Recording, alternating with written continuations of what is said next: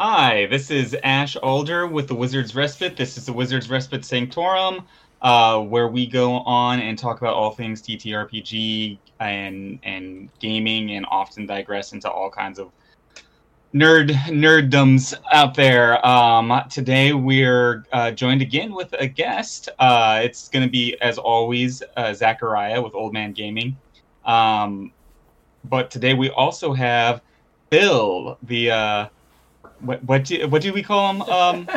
Zach? On Old Man Gaming, he's the Buildmaster General. That's Buildmaster General. His official term. His official nameplate is Buildmaster General on Old Man Gaming. Yeah, don't get excited. I'm not nearly as high prestige as the last guest. That was awesome. So. Yeah, Steph was really cool. That was a good show to run. But I'm very happy to have Phil have you on the show here, Phil. We for anybody who maybe hasn't seen the other shows that we've done on the Old Man Gaming and has been produced there and loaded to the Wizard's Respite. Phil also plays with us on those games, on those live streams. So it's really cool to sit down and have like a conversation about this with you here today. And I think our topic we're just going over a second ago is going to be sort of new to gaming, how to get into gaming a little bit, pitfalls, tips, tricks, all that kind of stuff. And yeah, jump right in. So, where do you guys want to start with this? Should we pick up where we're just the thread we were I think going over? I think we should talk about, since Phil's the honored guest, I think we should talk about Phil's opening experiences with gaming, how he got into it, that sort of thing. It's a good idea. Right. Yeah, so I wasn't... Zach has been called the Nerd Pied Piper, and I had never been into any of this until maybe I was 25-ish. I'm 32 now, so but I had only ever played Zach games. He's always made his own systems, or we've played a few like real systems, like we played Savage Worlds trying to think, we've played like some old, what was that old Star Wars system, the D6 one? Yeah, West End's D6 Star Wars. West End. Yeah. That was a good system, but most of my gaming experience had been on basically homebrewed systems, and I grew to really like it. And then kind of my struggle, which I have recently gotten over, was actually finding groups to play with outside of just, the typical, we used to have a monthly session at, first it was at Zach's house and then it was at mine. We live close to each other. And finding groups outside of there was a bit of a struggle for me for a while, and but it's been opening up. I've met a lot of cool people online, like Wiz, and got into one of his groups with his friends and family. It's a lot of fun having you in that game, by the way. Yeah, it's a fun game. That was my first foray into technically into D&D 5e, but yeah, I mean, so that's kind of where I'm from on this. I was never I've heard these two talk about how they've been playing since they were kids and stuff. That wasn't me. I was more of the, I don't know, the stereotypical athlete, I guess, in school. And not like a dickhead or anything. I just played sports. No more than he is right now. Yeah. Yeah, I just wasn't in around a group of people that played this kind of stuff. I was always a closet comic book nerd. That is the one thing I have have had my whole life pretty much. And now, these days, it's, I don't know, everybody wants to be a comic book nerd or play D&D or do all this kind of stuff. Yeah, we've definitely talked about that before. I think that there's a change in the culture when it comes to like nerd stuff. The nerd stuff used to not be cool, and now it's very cool thanks to like Critical Role and other places like that. It's much more mainstream. They make movies out of them now and stuff, and it's like I watch reality TV with my wife, and we watch some of the terrible ones like Love Island and stuff, and like it always like makes me like old man nerd rage when like one of these like girls or dudes on there is like, oh, I'm a nerd, like, and I'm just like, oh my god, if this had been 10 years ago, like, and anybody had said that in your presence, you would have like destroyed them mentally, like it's but now it's almost like a badge of honor, which I think is good on a whole. Obviously I'm still cranky about it, but I'm cranky about everything, so I can't. Yeah, I agree, and that it definitely as a whole is good. Phil, you were saying that you were kind of saying there was some gatekeeping going on with the nerd stuff a little bit. Yeah, what I was saying to them is I felt like, especially, I've noticed it the most where I just tried to go into like random gaming stores, and find a group, and it felt like, I was saying to them, the stereotype of like the jock who won't let the nerd hang out with him. Well, it almost felt like the opposite way around. Like I was now being bullied for being I don't know. I'm just a normal guy. I don't know. I want to get into it. Let's open the door. I think that's 100% right. I've noticed that a lot from the outside from the inside looking out, and like that's something that always frustrates me too. Is you spend a lot of time. I've spent a lot of time in like fringe cultures. Like not cultures, but you know what I mean, like the nerd stuff, or even like the juggalos, the ICP people, and like they always preach this like anybody can come here, but then like if somebody shows up in a suit, you know what I mean, or like a Carhartt hat, like it's immediately like everybody shuts down, like there's a wild cat in the room and they don't know how to deal with it. And like I think part of that is because gaming on a whole, and I don't want to put all gamers in a box. Definitely not. But I think fundamentally it comes from an introverted place. So very often you end up with this like mentality of like, there's a new thing in the room, I don't know how to deal with it, so I shut down, sort of thing. And it does end up being very gatekeepy. And we've talked about it before, Wiz, not to eat up the talking space, but like even the games themselves, I felt kind of used to be written in the 80s very gatekeepy. Like, it was like, well, if you don't know math, you ain't getting into this thing. You know what I mean? And, like, I felt like that was from that kind of almost mentality of, like, you know what I mean? You have to work to get into some games. Because there's the barrier to entry is how hard it is to learn the game sometimes and how much time it takes. These games, once you got them down, they're not hard. At least most of them aren't anymore. Right. I still am, and there's going to be a whole group of nerds out there that are going to hate me for saying this. Bring it. I am not a fan of THAC0. Okay? THAC0 sucks. I will be the hardcore one. Bring your pitchforks to me. It's dumb. It's stupid. It's overcomplicated. It's the dumbest system that it's ever been. Why make it that complicated? THAC0's the worst. THAC0 is gatekeepy. Just in the sense, it's like, we're going to take this very simple system, we're going to make it so complicated that if you don't have a physics degree, you're not going to fucking understand this shit. I hate THAC0.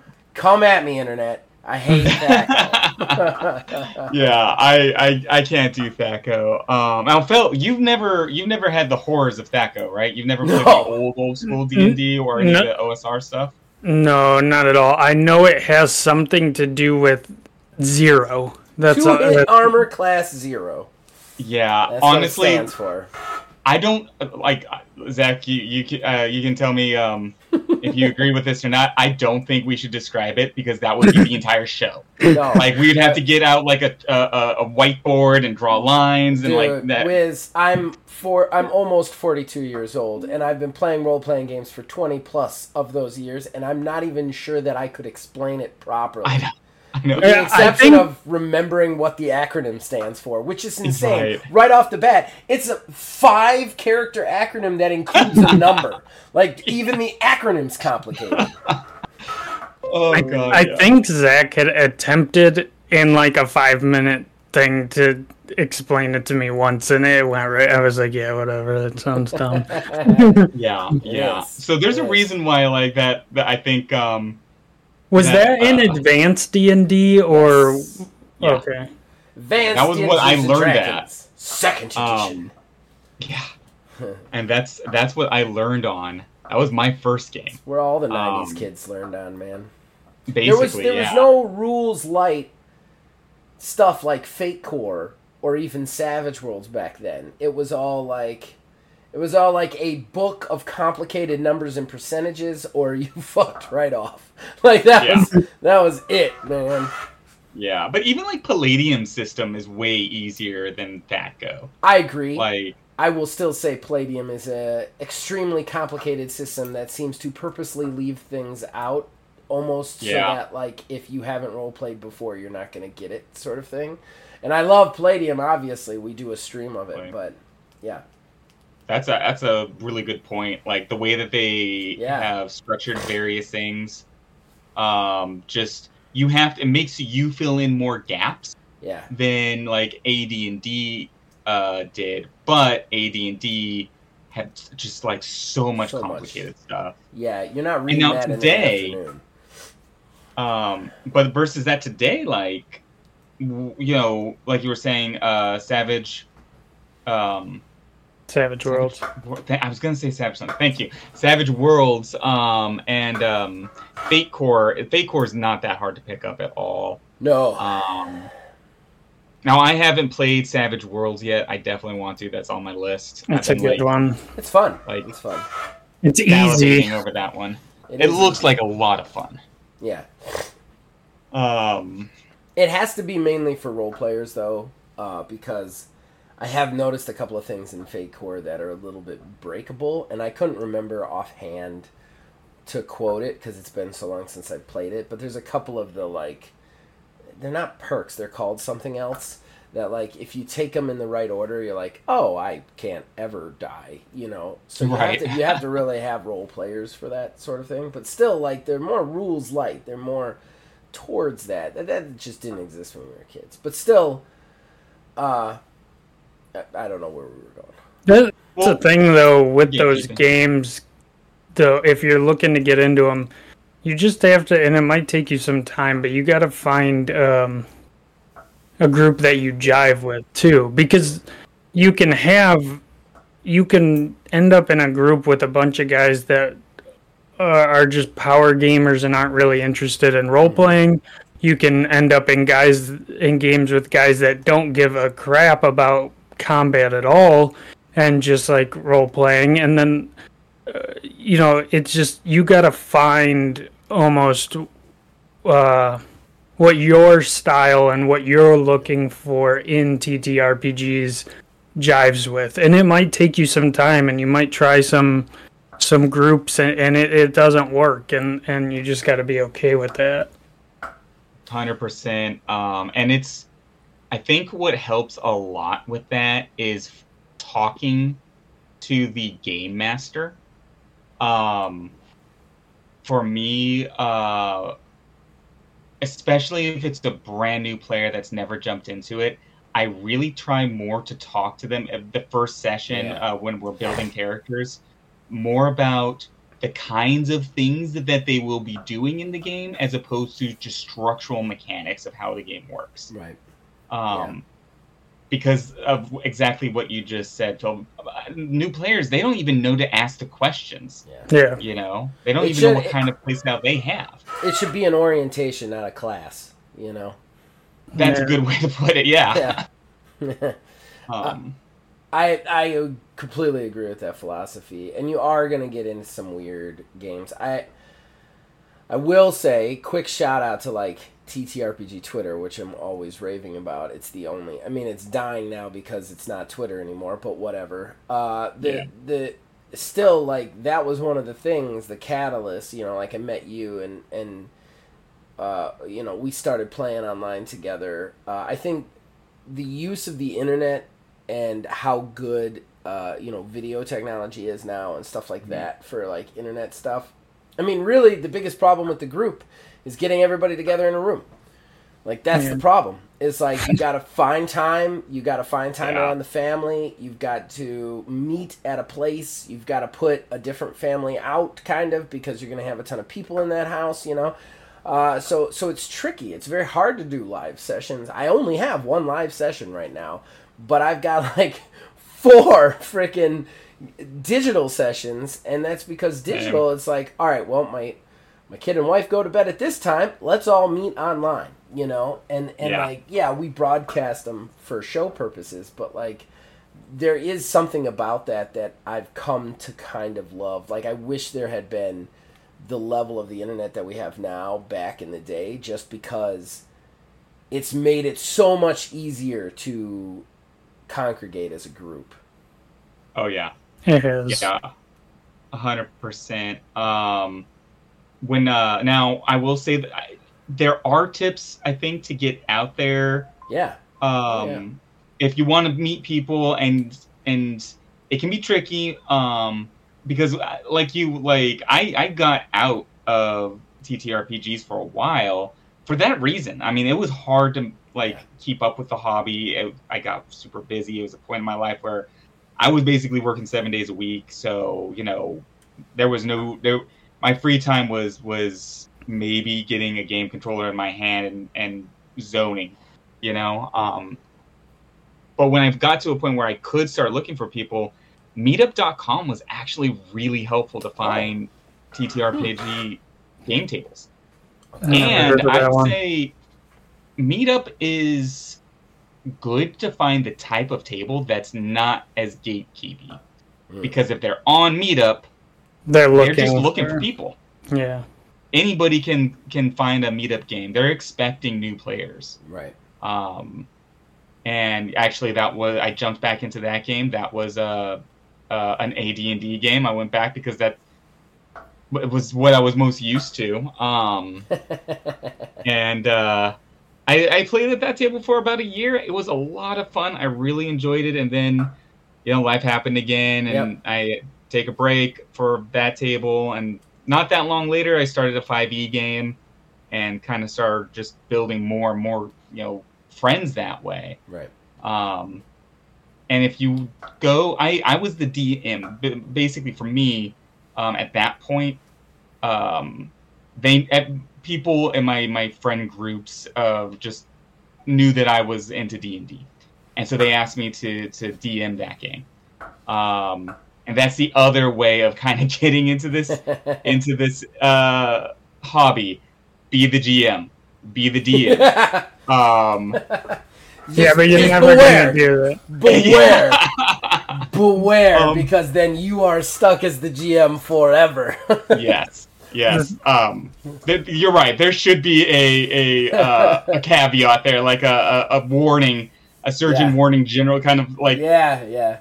Know what you're getting into. Once you start creating the worlds, you are the world. Yeah. To be fair, though, I don't think a new player like that's probably, I don't know if a new player can just jump into that GM role. I mean, I'm sure it's possible, but I know I suck at it. I don't like. I like doing it, and I don't at the same time. Like, I don't think I'm very good at it. So I agree and disagree with you at the same time. So first off, no, ideally a new player that's never jumped into it before should not jump into being a DM straight off the bat. They should play it as a player first. They should have that experience for one, and they're going to be a bit. It's almost impossible to like really know what you're doing straight out the bat if you've never been a player.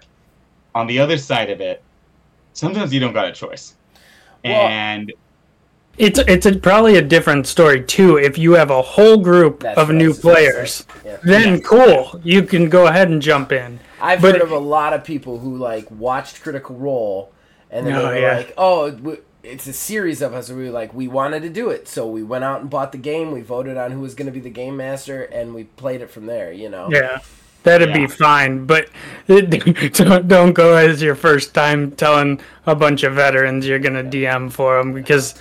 I don't know. I think you're going to probably walk away not too happy. It's going to be rough. You're going to get stressed in that game, especially if it's cranky veterans, because there are a few of those cranky veterans out there. They're going to be correcting every mistake, and if you're just brand new, you're going to be making a lot. Even if you've played as a player, but this is your first time being a GM, you're going to be making a lot. Yep. So you need to make sure that if you're doing that, you're with, like you said, a group of new players or at very least a crowd that has the right attitude. You know, the table's got to have that accepting attitude that this is a new guy, new to the GM seat. If you're a starting game master from a dude, myself, who has game mastered many a games, I'm gonna give the most important 2 tips. One of them I've said a million times.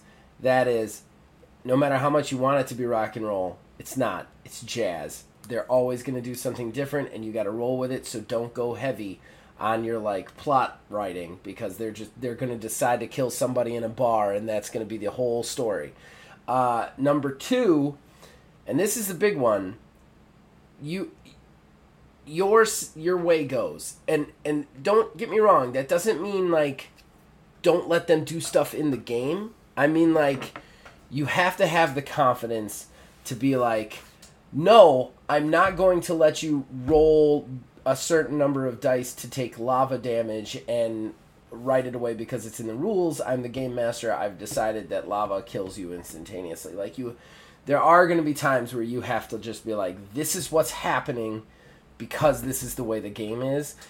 Because if you go into it unsure, especially with veterans, they're definitely going to kind of roll over you, especially if they're rules mongers, you know? Yeah. So you got to be careful with that. And again, I'm not saying go in there and lay down the law, talk quietly, carry a big stick. That's not what I'm saying. Let them play. It's a power trip for them, but you definitely want them to understand that you are the authority when it comes to the rules and whatnot. And I do just want to add to the subject of finding groups.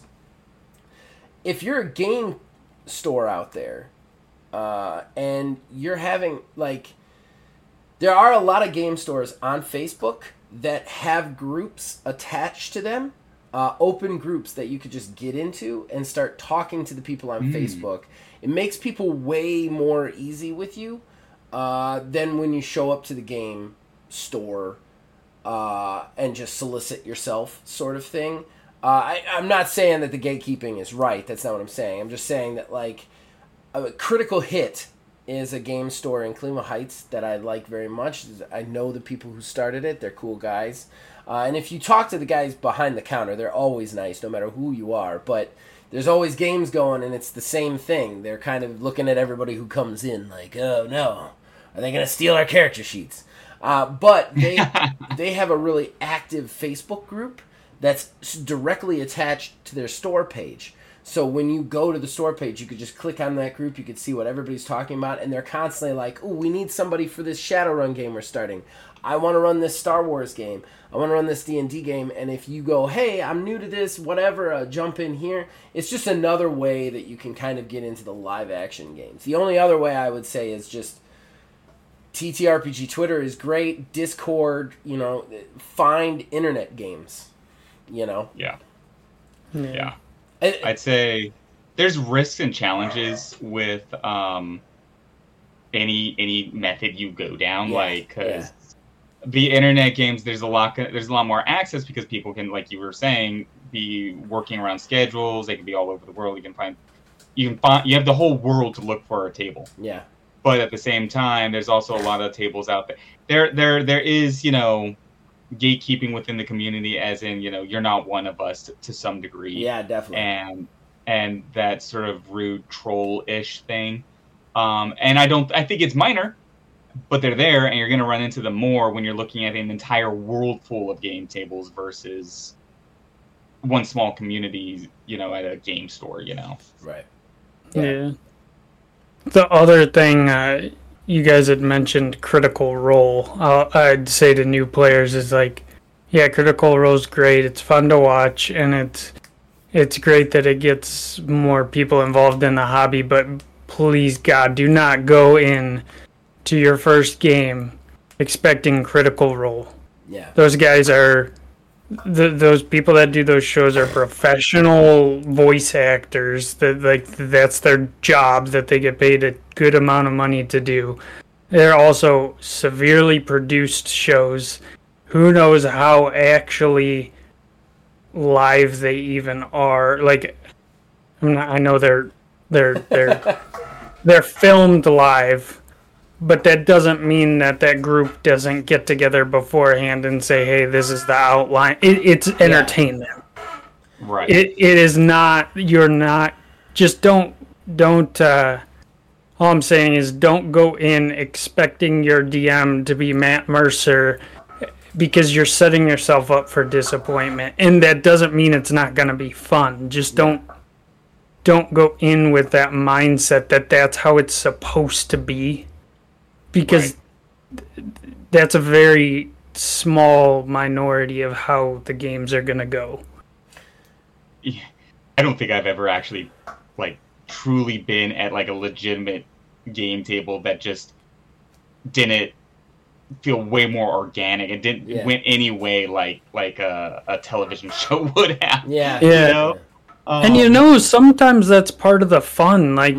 That's actually the one advantage to playing in person. Of course, it's much easier and more convenient to play online. But the one thing I will say, playing in person at game tables, part of the fun is just the table talk that happens in between the game too. Yeah. That's a big part of the experience. Yeah. I would completely agree with that. I'd also go ahead and go a little bit further and say anybody out there trying to start a game, don't try to be Matt Mercer either. Be your own game master, do your own thing. Plagiarize cool stuff, but don't try to be another game master. Don't try to tell a story in a certain way. Just do your own thing. You're going to have the most fun when you're doing your own thing, Absolutely. And to that point, and to the point that you mentioned earlier about, being strong at the table as a GM, when you say something works a certain way, it works that way. Also, not railroading your characters, your players into a certain path is also really important. Being flexible, and it's kind of a balancing act between those two things. So it takes a little bit of practice, because the game has to be structured a certain way mechanically. But it's also, you don't want to write a novel and expect people to play your novel, that's not what this game is. That's why I'm not a good DM. I think people need to remember that role-playing gaming, at its core, is a power trip. It's a way for you as a person to not be you for 2-4 hours, however long you're playing, and it's a way for that person who you're playing to be, in essence, I don't want to say much cooler because everybody's a cool person, but they're gonna have superpowers or pick locks or throw axes and stuff. I can't do that shit. So they're going to be that's why you're there. You're I get to, for this 6 hours, be a barbarian warlord, or I get to be John Wick, or I get to be, a space pilot. And like as a game master, remember, you're not there to tell your story. You're there to tell their story. And you're there to make them, that's why they're there. So if you constantly like, no, don't do that because this is my story, you're going to alienate them. You want them to feel like, yeah, like every moment you can possibly get into it, you know? Yeah, for sure. And if that is something that's a little bit of an issue, like getting like too much into the overarching storyline, one of the things I think would be the best way to help with that for a new GM who's maybe struggling a little bit with this is instead of writing like too much detail, write your villain, a couple of NPCs, yes, but keep it short and just what the villain's trying to do. Yeah. Where he is, he's in this castle. He's trying to make a potion that will make him the most powerful sorcerer in the universe. Yep. That's it. That's all you need. And then write some challenges for it.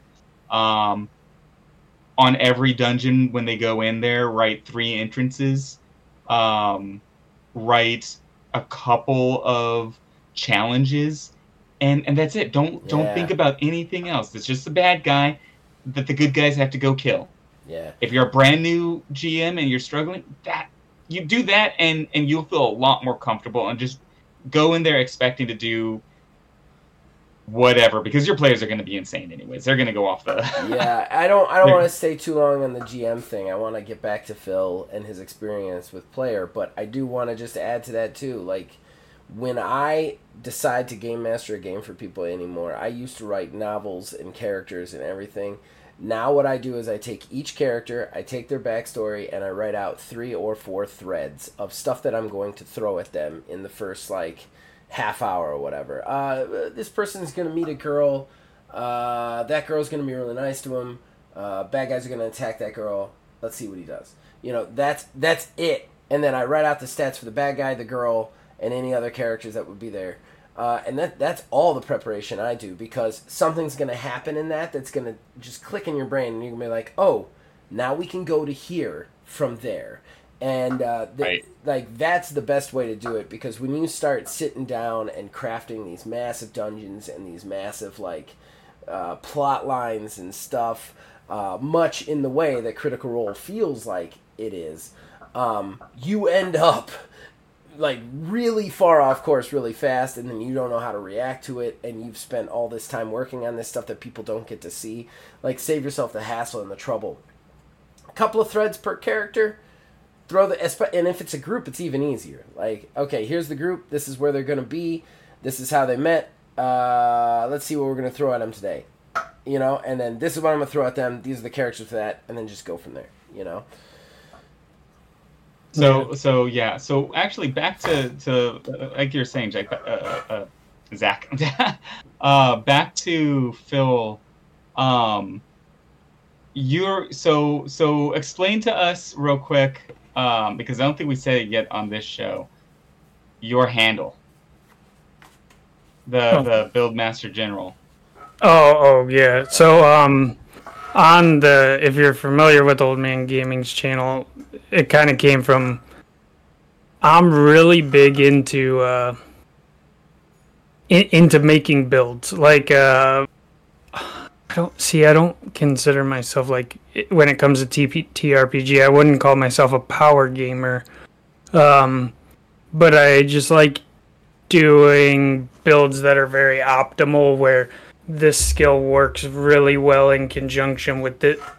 Finding those pieces that work together. Yeah, and things that stack off of each other. Because in video games, what I'll do is just, like, I used to play Borderlands all the time, and I'd make builds that there were these specific things that you were supposed to do as a group of 4, like a raid, and I would make a build that could solo that raid, basically, by doing that same thing. And that was what kind of drew me to the TTRPGs when I started playing with Zach, is I realized, oh, there's an aspect of that inside of this. And what I will say is, as a new player, it just takes that one thing for you to find to catch you, and the other stuff will come. Like, I think in my head, I think I'm starting to become a decent role player. but that's pretty new for me. Like, I'm sure Zach could testify to. Even just a couple years ago, I was really forefront when we would have combat, but I kind of took a back seat to a lot of dialogue parts of the game, and it was just because I wasn't comfortable with it at the time. And but it came with time, and I think I'm starting to be pretty well rounded in both. At least I feel like I am. I definitely feel like you are. So, like, I play in 2 games with you, and I DM a game that you're playing in with me. And in all of those games, you've been an excellent role player. I've really enjoyed riffing back and forth with your characters. That is fun. Where when it's improv, it's all on the fly, and it's all being recorded at the same time. So we screw up or do something weird, the entire internet knows. Most of the time, it's live stream. But when you came in, like, one thing I noticed, because when you first came into my game table, when I was the one I'm DMing for, I noticed you bringing in your backstory and, your character kind of pushing other characters a little bit and then backing off a little bit. And you're feeling out the other players as much as you were their characters. And that makes a great role player, because you're looking for ways to riff with your friends. You're looking to make friends with them. And I think that's something that is good for a lot of new players to know and think about a little bit.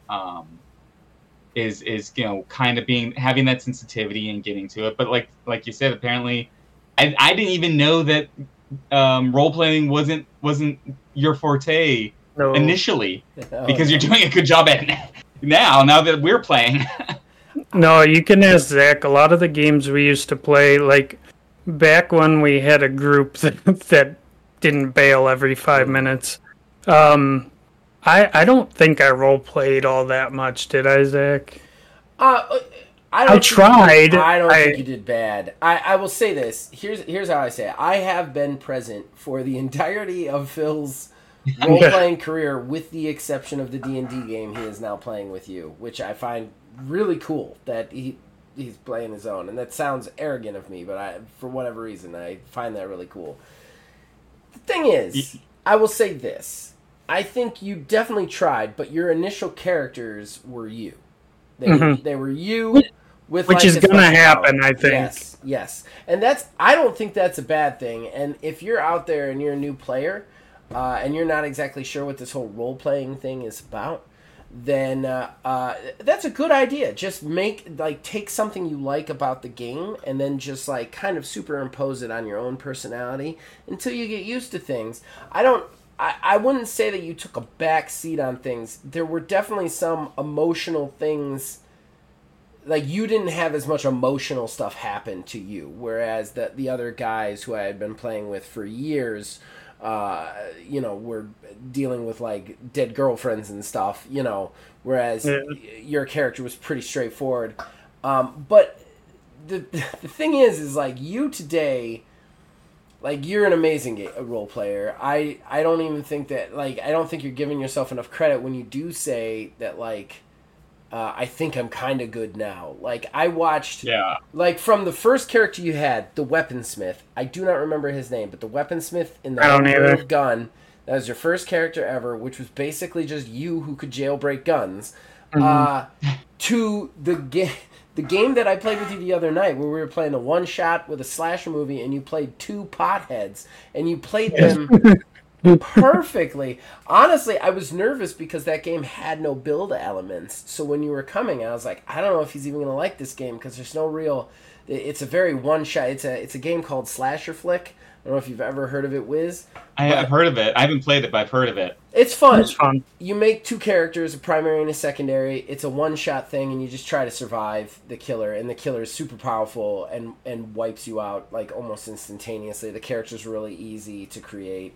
And there's no real build mechanics to it. There's a couple of things you select, but like to say it has a build system would be giving it a lot of credit that like in that area. It's a light game. Yeah, I was not sure that Phil would even enjoy that, and like he played for 6 hours and he had an entire conversation with a homeless man as a pothead, and he was high talking about a bush. And like that for me, like I was just sitting there like I'm blown away. So like you're a completely different role player than you were. I would never say that you were ever bad. I would just say that like your initial characters were you, and now you play just wild characters that you're like, I'm gonna try this and see if I can pull it off, you know?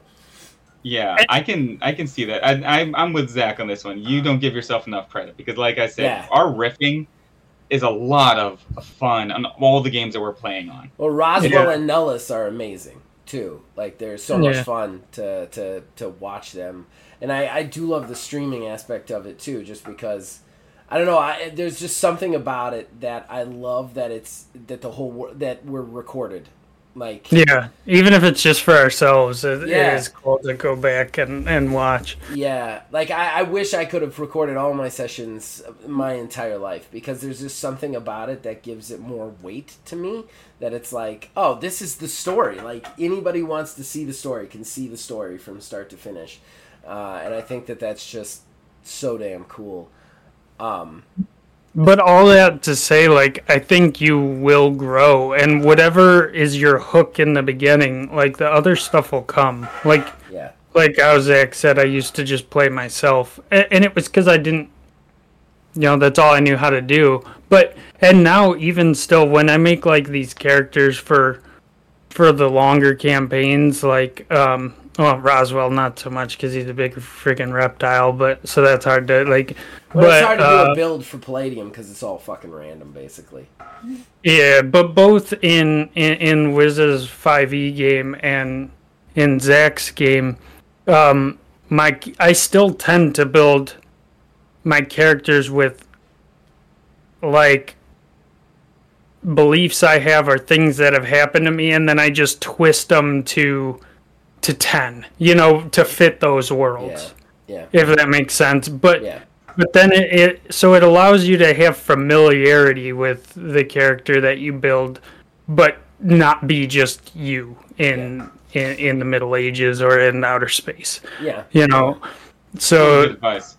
And the other thing that you'll notice, like, or at least that I've noticed recently, when you start jumping into games with other people and stuff, much how Wiz said how like I feel out that group, is you'll start noticing, surprisingly, believe it or not, Zach and Wiz have a lot of similarities in their GM Thought that, but style. I wasn't sure. No, you do. But it doesn't just have to be the GM. Like, the players in Wiz's game are completely different than anyone I've played with, from the standpoint of like, I've noticed like some of them are very analytical and hang on something you say.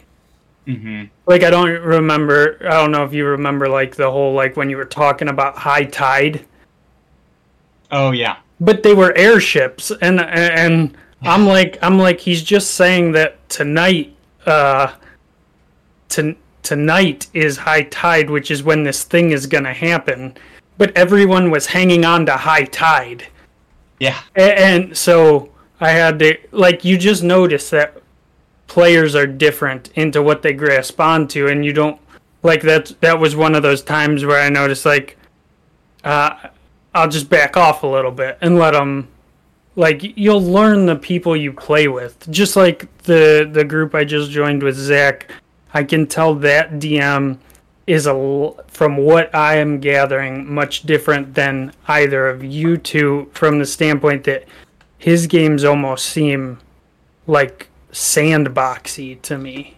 Yeah. From the talks I've been given to him, like how Wiz, how you were saying, like, you know, you have a plot and you don't want to railroad them, but you want to like maintain them on that plot without them being on rails. His game, I have a feeling like you could just go off, and the plot becomes like, the plot is what you make it. So it's just, you're gonna find different styles in both GMs and in players, and the more you play, I think the more, or the easier time you'll have to adapt. Just like I have an easier time in the role-playing department if the people I'm playing with are role-playing too. Yeah. Like when everyone starts making voices and stuff, then it's almost like even though I'm not like the greatest at like making different voices for my characters, but it makes it easier for me to try. Really good. Yeah, I didn't know it, but he did. but like that whole group at it's Asylum on Zach's channel is who runs that game, but that whole group, they're super good at that kind of stuff. Like there was a character who he didn't even have Tourette's. His character pretended he had Tourette's because he had anxiety, and the guy was just, it was funny as hell. And then you had Zach as a player, being a bro guy, just yelling, having a fight with another character. And when the whole group, maybe it's a self-conscious thing, but when the whole group is going all out, it gives me the go-ahead to go all out. Well, and I think there's something to say about that. Like if you're the only one going all out and everybody's looking at you like you got three heads, like, you're not going to keep doing it, right? Like it's you're always going to play by the rules of the herd, so to speak. And or the pack or whatever, or the table. The table, like that's what you're gonna play by. So like it depends. I will say, like, I've had my share of bad games. I don't know if I've talked about it before on here, but there was a Star Wars game that I was in for 3 sessions that was just the absolute worst experience that I've ever had with TTRPGs ever. He brought out a map for when you were in role-playing situations. So, like, you had to, like, make your character move on a map with the figurine. And I was like, dude, you gotta stop. This is insane. Like, in roleplay? In role, like, it was a bar. It was a bar. And he brought out a map that was a bar of, like, a bar from Star Wars. And then he put every NPC figurine on. Like, this is a serving droid. This is a waiter, waitress. This is a barman. And then he put all us everywhere, and then he'd be like, all right, I'm going to go talk to the droid. And he'd just look at me like, move your figure. Like, oh, okay.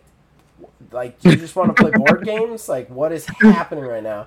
What's even worse about that is all I wanted to do was be a pilot in the game. And this is something that speaks to the game master. Let your players be what they want to be and make it cool for them. All I wanted to do was be a pilot in the game. He wanted Jedis. He very clearly wanted Jedis, but he was like, oh, yeah, we'll make that work. He didn't make that work. I spent 2 sessions in this, like, Jedi storyline, and then finally I got to a ship. I was super excited. And he's the map guy, so I'm like, well, at least the maps will be fun when we get to the ships. No, that was the one thing he decided to do Theater of the Mind, and it was literally my ship trading punches with his ship. Like, you roll a hit, and then it'd be AC, because it was D20. Star Wars would be like, AC, okay, he missed me, I'm rolling the hit. Like, do you want me to tell you the maneuvers I'm doing? He's like, no, let's just roll it out. Like, what's fun about this, man? What's fun about this in any way, shape, or form? That was the last session I went to. I was like, all right, I can't do this anymore. But, like, it's one of those things where, like, it really depends on the table that you're at and what you're, like, willing to get into and how you're willing to enjoy it. And that was just not my cup of tea at all. But yeah, like, so if you're going all out at a table and everybody's looking at you like you're a crazy person, you're going to stop going all out. That's for sure. I will say that about the garage game. Everybody goes all out all the time. It is a very loud group. I go home hoarse. all the time, especially for slasher flick, because everybody's always a character that's screaming. Like, I'm already thinking of, because he plays it for the 2 months, September, October, because he's a big horror guy. So my next character in that is going to be a very soft-spoken person, because I can't yell as much as I yelled the last time. Yeah, it was funny. And Yeah. The other thing I did want to say, if you're a newer player who maybe is getting into it from watching some of like the Critical Role stuff and all that, the other thing is if you find a group that you jive with, do not play because they're not playing D&D. Yeah. There are other systems. There are sometimes, like, there's things I like Wiz's game, but there's things I don't like about D&D, but I'm playing because I have fun in the game. So don't pigeonhole yourself into systems. If you get the opportunity to play with a group of people that you think are cool and that you you jive with, just go with it. Just they'll be willing to help you learn the system, and don't be afraid to try, whether it be Fate Core or Savage Worlds or D&D, or just play. Because in the end, like, the one thing I've noticed is, like, I was a little nervous on getting into Wiz's D&D game because I knew some of these people, like, especially, what is it, Magrath? She's, like, a D&D dictionary. And I was like... Oh, that's actually... one of the other players was the D&D dictionary, but yeah, I get your meaning. Yeah, at first it was intimidating, but I'm like, you know what? Once you know a system, like any system, they all have common threads, so you'll pick it up. It's not that big of a deal. And there's better systems to start on than D&D. I'm not saying you can't start on D&D. Definitely not saying that. Like you said, if you find a group that you like, but like definitely don't pigeonhole yourself, because there are way easier systems to start on than D&D. That I definitely say there are much easier systems. D&D has a lot of things that are. I really enjoy D&D a lot. I like 5e. Even like AD&D. I don't like that though. But there was a lot of things about AD&D that I really liked. I liked how proficiencies were something you could learn and progress in different ways as you grew, because it helped a little bit more with like builds. They can't see me, but this is what I liked about AD&D, guys. One of the greatest RPG books ever made. And you guys can't see me, but I'm holding up the original Monstrous Manual from the OG 90s Advanced Dungeons and Dragons. This book is amazing. You just read this book. You don't even need to worry about the system. Yeah. It has a lot. There's a lot in that system, and there's a lot in. I mean, the number of weapons in that system is ungodly. But it is a challenging system. AD&D 5e is pretty challenging. It's definitely not the easiest system to jump into. It's way easier than AD&D. But then you have like other games like Fate, like you were saying. That's pretty smooth, you know. You almost like I feel like you could almost just jump into a game and ask a few questions and start picking it up, you know. Well, that's the one that you can go online and get the summary of the entire system, and it's like 12 pages, if I recall correctly. Like, one of them they just give away. I'm pretty sure it's Fate Core, but like they just give away the base system. It's like with no advanced rules whatsoever, but like here's the system, and it's like something like 15 pages long, and it's just like, there you go. Like that's how easy it is, you know. Yeah. And even in the most complex games, there's probably like classes or something that are a little easier to play. Oh yeah. You know, like in D&D, it's way easier to play a fighter, let's say, than a paladin or a warlock or a sorcerer. Yeah. Like, sorcerers can be pretty tricky because you have twin spell, you have all, and you have your spell slots to keep track of as well as your sorcerer points, and there's different skill levels within games too, and people can help point you into, this one's a little more beginner friendly than this one. Like, And if you were going to play 5e and you wanted to be a spellcaster and it was your first time, someone might say, hey, you might want to go for a warlock, because as far as spellcasters go, it's pretty simple. And that's why 5e is, or why it's so important to talk to the GM or the DM beforehand, because they should be able to guide you in making those kind of decisions. You're a brand new player, you walk in and say, okay, what kind of class is good for a brand new player? You really want to be a spellcaster, then maybe even take like a paladin where you're mostly a fighter, but you got a little bit of magic. Yeah. Yeah. And the GM should guide you in that direction to some degree. Now let me ask you something, Phil. You were saying that you didn't feel very confident in your role playing when you first started out. Zach and I are both sitting over here thinking, well, like that ain't true anymore. You're. So, is there anything that you can like think of that made you feel like you had that aha moment, that light bulb go off? Is like, oh, maybe if I role play this way, or something that just made it a little bit more comfortable for you, like, and you felt like, okay, so now I'm getting it. I think it's going to be different for everyone, but honestly, for me, I think a lot of it was mental, like, because how I said how I wasn't your nerd, growing up, and so I felt awkward trying to like do voices and really put myself out there, almost like self-conscious type thing. Sure. That was what it was for me. And then I think eventually I just realized, well, these other people do it. I can try, and then as you tried that, I can't pinpoint exactly, but just you grew into that. Yeah. Okay.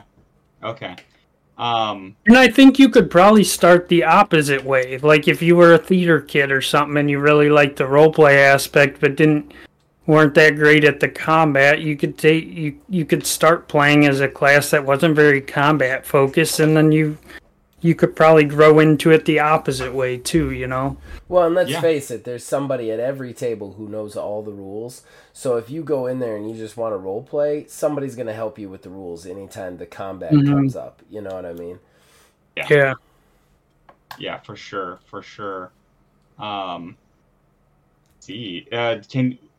Any other advice that you would give Phil for new players, since you've learned over the last several years of going from a new player to an experienced player?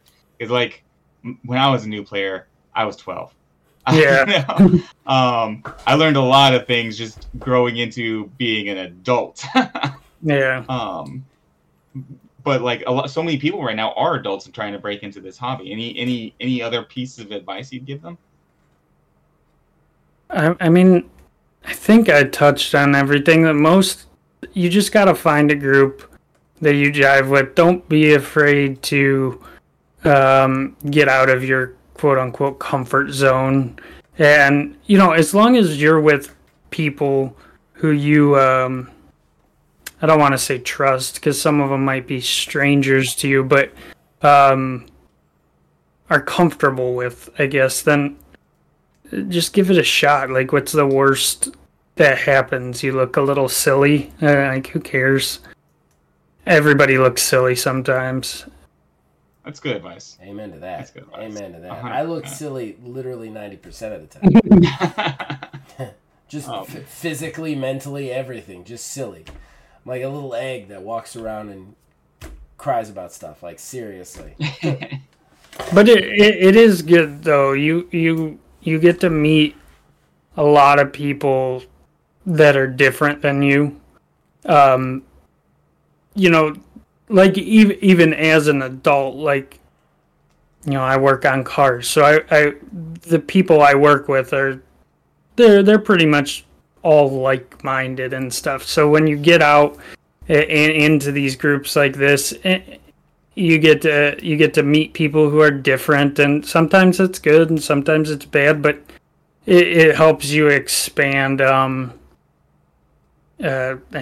Your expand empathy. your and you also get it can be almost what do you call it, like Perspective, like you get perspective on it. yeah, you get perspective, and you don't want to use the games as a why am I drawing a blank? Like when you go talk to somebody about your problems, what's that called? Therapy.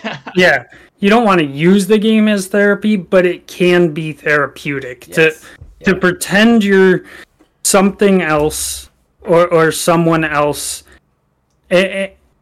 but it's you playing that character, and I find that it can be a little bit therapeutic. It helps to get you know, when I'm going through something tough, it helps. I think Absolutely. I think it helps.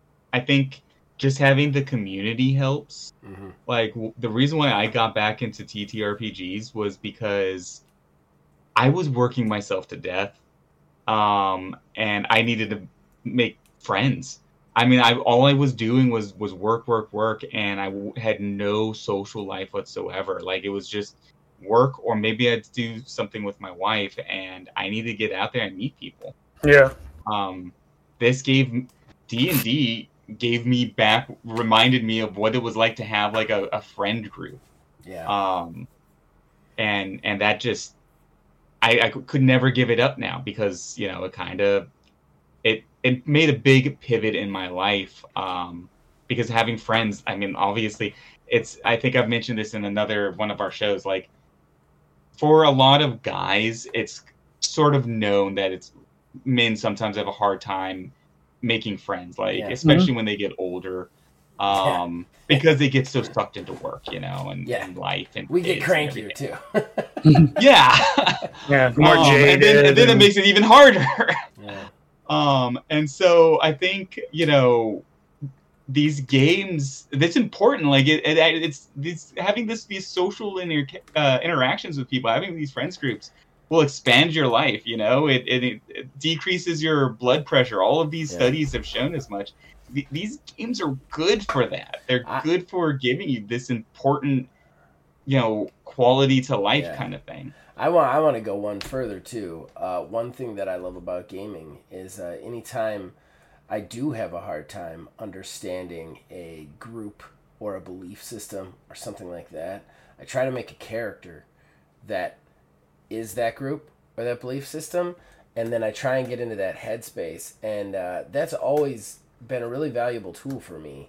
It's allowed me to be more empathetic to people, beliefs, and places that I necessarily wouldn't have been beforehand. And you know, Phil had pointed out the whole jaded. Like, jaded is a great word. I think role-playing games kind of helps you keep from being too jaded, you know what I mean? And get into that mind space of, like, my way or the highway, because you're constantly trying to put yourself, especially if you play different characters, or even if you're around people who are playing different characters, it puts you into that mind space where you're like, oh, maybe this is a different, you know what I mean? A different way of looking at it, a different way of perceiving it. And I personally think that, like, the empathy I have, I can be directly related to, like, my role-playing gaming and, like, being around role-playing gaming and making characters and trying to, I don't know, pretend to be something I'm not. It helps you understand the thing you're not, you know? 100%. I never really thought about it that way, but that's such a great idea. Idea, you know, getting outside of your head and trying to be in the head of somebody else is what you're doing in this game. But if you make that somebody else, somebody that you don't understand, it forces you to really deeply dive. And how many times have you been at a table and you've seen one of your friends, and it's been me many times, and just stop and think, okay, what would my character do in this situation? Yeah, exactly. Yeah. Not me. What would my character do? How would my character feel about this? And it's definitely an interesting experience. I'm playing a character right now, and I don't want to go into the specifics of it, but the character has a quality that I've never had on a character ever before, and I specifically wanted to play this character because I've never experienced that quality. And just from the couple of sessions that I've played with it, it's just given me so much more like perspective on that situation, and it's kind of crazy how much of an effect that can have on you just trying to pretend you're somebody else. You know what I mean? Trying to pretend what that person goes through. You start to be like, oh, okay.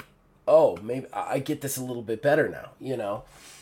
And go for it when you have those opportunities. Yeah. Like, I did it on Astral Drive. Like, when I told Thaddeus to fuck off,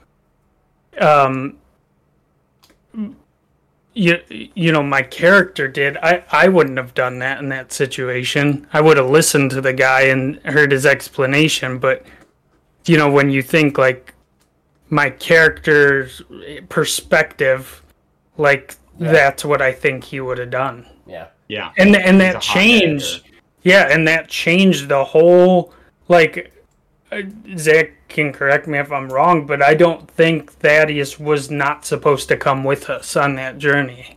I'm pretty sure Thaddeus was going to come, wasn't he? I have the feel that he was going to come. I don't want to give anything away, but I don't think this is going to hurt anything. Thaddeus was 100% going to go away. And just a second off that, when you did that and it was different, it made me think about what Thaddeus would feel, and it changed the course of the game irrevocably. And I think that's really cool. Like, that's something you get from role playing, where like it not only did it make Nellis more of a character, but it also made Thaddeus, who's an NPC, more of a character. You get more attached to him because all of a sudden he is vulnerable and he has breaking points and he has some factors that change. You know what I mean? And I think that's like, I agree wholeheartedly with that. So when you have that opportunity, though, to do something that you wouldn't do, but your character would do it. Yeah, definitely. Like, it might not be the best outcome, but that's part of the fun. Yeah. Now, I do have, like, a couple, not really a caveat. So, to add on that and to sort of like, but don't fuck my game up. No. Well, a little bit that. So here's the thing. One of my favorite characters I have ever played was a cleric with an extremely low charisma score. I played him like a complete asshole. He had no bedside manner. If somebody got hurt, his healing word would be, "Go kick dirt on it," you know, or "Stop crying. Crying's for sissies." You know, that's how he would convince other people to, like, that's how walk it off, bro. Use them with healing. But I was also very good at being a sensitive player while playing a very douchebag asshole character. Yeah, that's true. I'll give you that. Yeah. Well, that's the difference between you and your character. Right. And that's one of the things I think new players should be a little aware of. Yeah. Don't actually piss people off. Or like, you still have to have decorum. Look for a way to play that character that doesn't interfere. And that was my point of a very big point that I try to maintain with that character. He was an asshole, but nothing he did would interfere with what other players were trying to accomplish. Because it's their player, not their character. Does that make sense? I agree. However, one of my all-time favorite characters was in direct conflict with everything you just said. So, and ended up being the bad guy. So I think that, like, there is certain exceptions to that rule, but you got to read the table. on that. Yeah. You know, like Shotgun McGillicuddy is what I would say. But I will. But also to be say, fair, you were playing with a group of people that's been playing forever too. well, and not only that, after I did ruin their day the first time, all of my choices from that point on furthered the storyline. It's just it ended up getting furthered to the point where like I ended up becoming a bad guy, but like my choices still help the game master get things done. So I will agree with that. I definitely think if you're going to play an evil character, like a bad guy character, you really need to talk to your game master beforehand and be like, what are you cool with? Because if I'm coming in like a psycho, like, what are you cool with? So, yeah. Okay. All right, cool.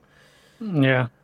I know we have had a lot of fun, and this has been great, and we could probably talk RPGs all day, but Wiz, I do have to let you know we're at an hour and 10 minutes. We're already at the longest show we've ever done for Sanctorum. I was just looking at that. I was going to say, I think we've covered all the bases for at least this topic for right now. We probably could like just keep talking forever. Yeah. But I was looking at the clock too. Does anybody have any like real quick final words that they want to say on how to get new players into the system before we do our plugs and step out? I mean, I'll say as far as getting new players in, if you know, now that like how you guys said, it's not as stigma filled to play these games. Mm-hmm. If you talk about it, even if you know you're at work or something, and someone shows interest, invite them. Just you know, especially if you have a group that you've been playing with a while, talk to your group and be like, "Hey, this guy's interested. He's brand new, but and at least you know help people get their foot in the door."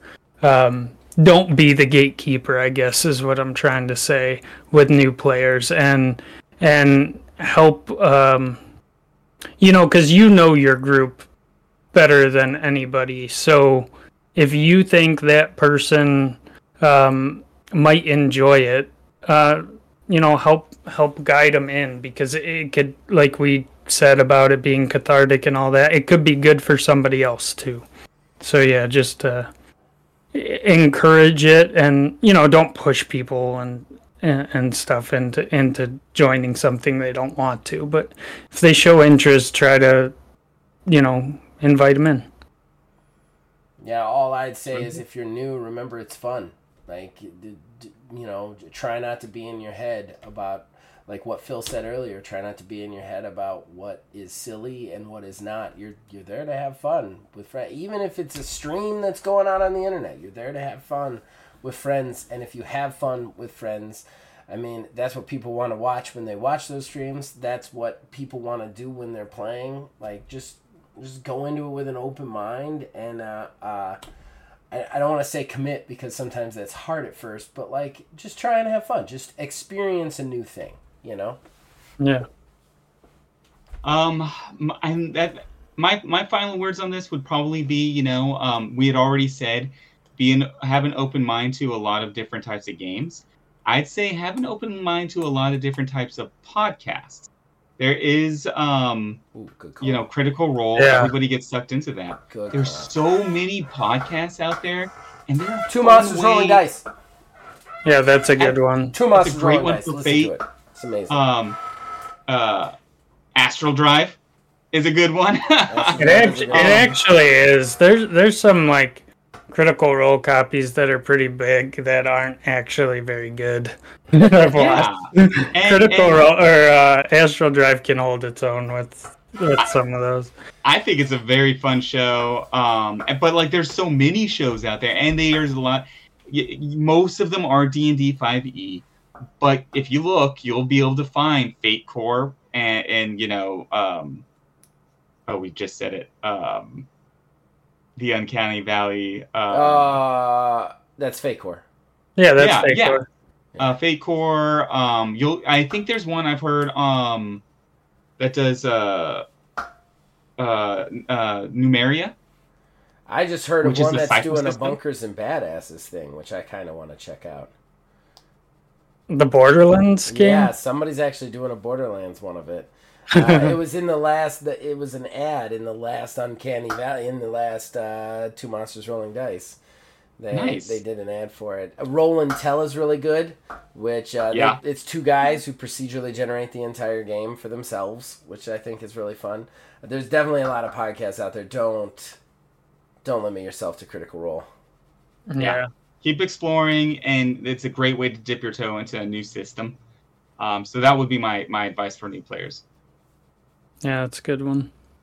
Okay, guys, I think we wrapped the subject up. Phil, it was a lot of fun having you on. Yeah, thank you guys. It was a good chat. I enjoyed talking it. Shop. Do you have anything you want to plug before we close out? Yeah, watch Astral Drive and TMNT and Other Strangeness. Both those games are a lot of fun, and I think TMNT, it was already good, and I think it'll be even better having our new player, Jackie, too, because it gives that a whole nother, dynamic. And I really do think 3 players is like a good, it's the best. A good number. Best. Yeah, it's the best. Yeah, it is. It's the best for doing story stuff. And that show is doing good. We get like above 40 views on that show every time we do one of those, which surprises me. No, that's awesome. Yeah, don't fall asleep while other people are playing either. It's my favorite clip ever. You guys need to go find the last Astral Drive. I think it was episode 10. I clipped it. At one point, Phil just literally passes out on camera. It's amazing. Waking up was the scarier part.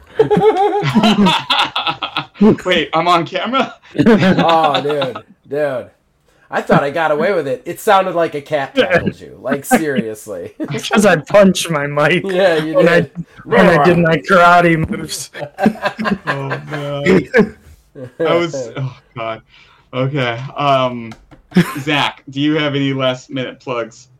Oh, man. He plugged the ones I would have plugged since this is TTRPG territory. I've got final edits to single mod. It's coming soon. It's taking a little bit longer than we thought it would, but it will be out soon. I'm very proud of it. I'm very excited to start putting out some actual supplements for it too. Once it releases, we're going to release it on itch. If you want to get anything else, I would recommend Getting Over. Is also created by my game company, which is a solo journaling game, solo or co-op. Where you take the role of a wrestling promoter. It procedurally generates wrestlers and your league and everything, and then you get to book the matches and try and keep your wrestling league afloat, which I'm very proud of that. Pro wrestling. Then other than that, just check out everything we have to offer. We also have a lot of game stuff. I just reviewed Starfield, so that was a lot of fun. So check out all that stuff. Cool. My last thing would be the Wizard's Respite, which is the website that you can find this on. You also obviously find it on YouTube with Old Man Gaming. But on the Wizard's Respite, we have a bunch of articles that dive into all things TTRPG, from tips and tricks to reviews of all kinds of indie games. I really love the indie game industry, so definitely try to support that. And yeah, I think that covers it for tonight, guys. All right. Thanks again for having me. Thanks for being here. Blast. Thanks a lot, man.